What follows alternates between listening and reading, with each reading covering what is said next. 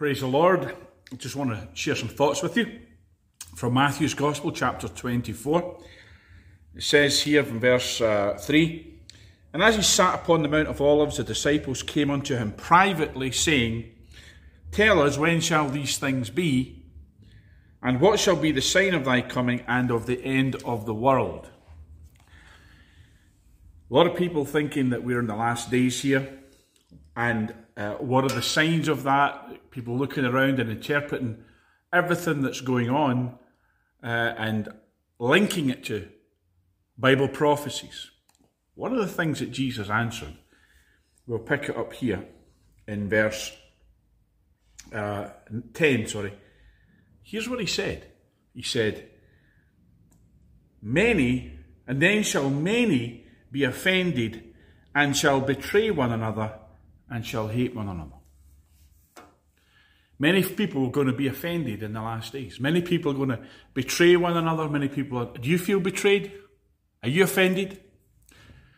People are offended about everything these days. We live in a world of offence. The spirit of offence is deluging our civilization.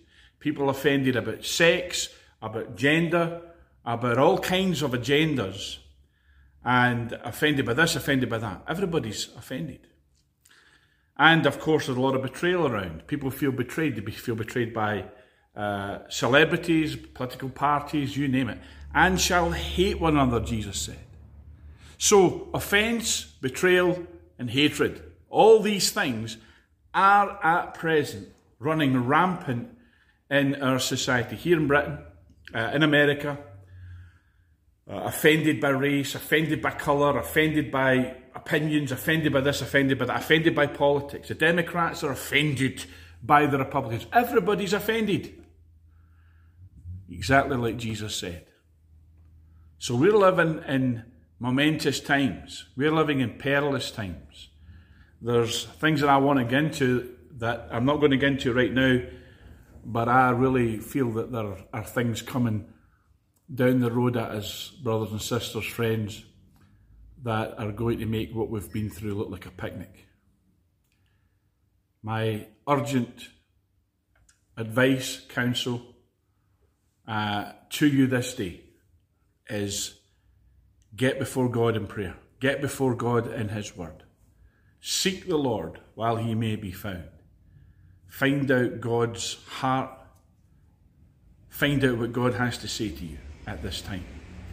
Because we are living in times that are unprecedented in many, many ways.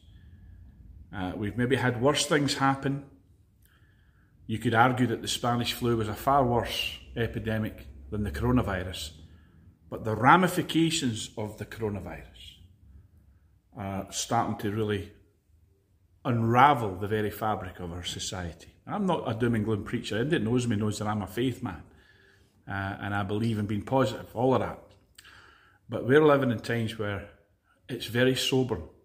We need to get very serious with the Lord. Get in prayer. Get in His Word. Get before God.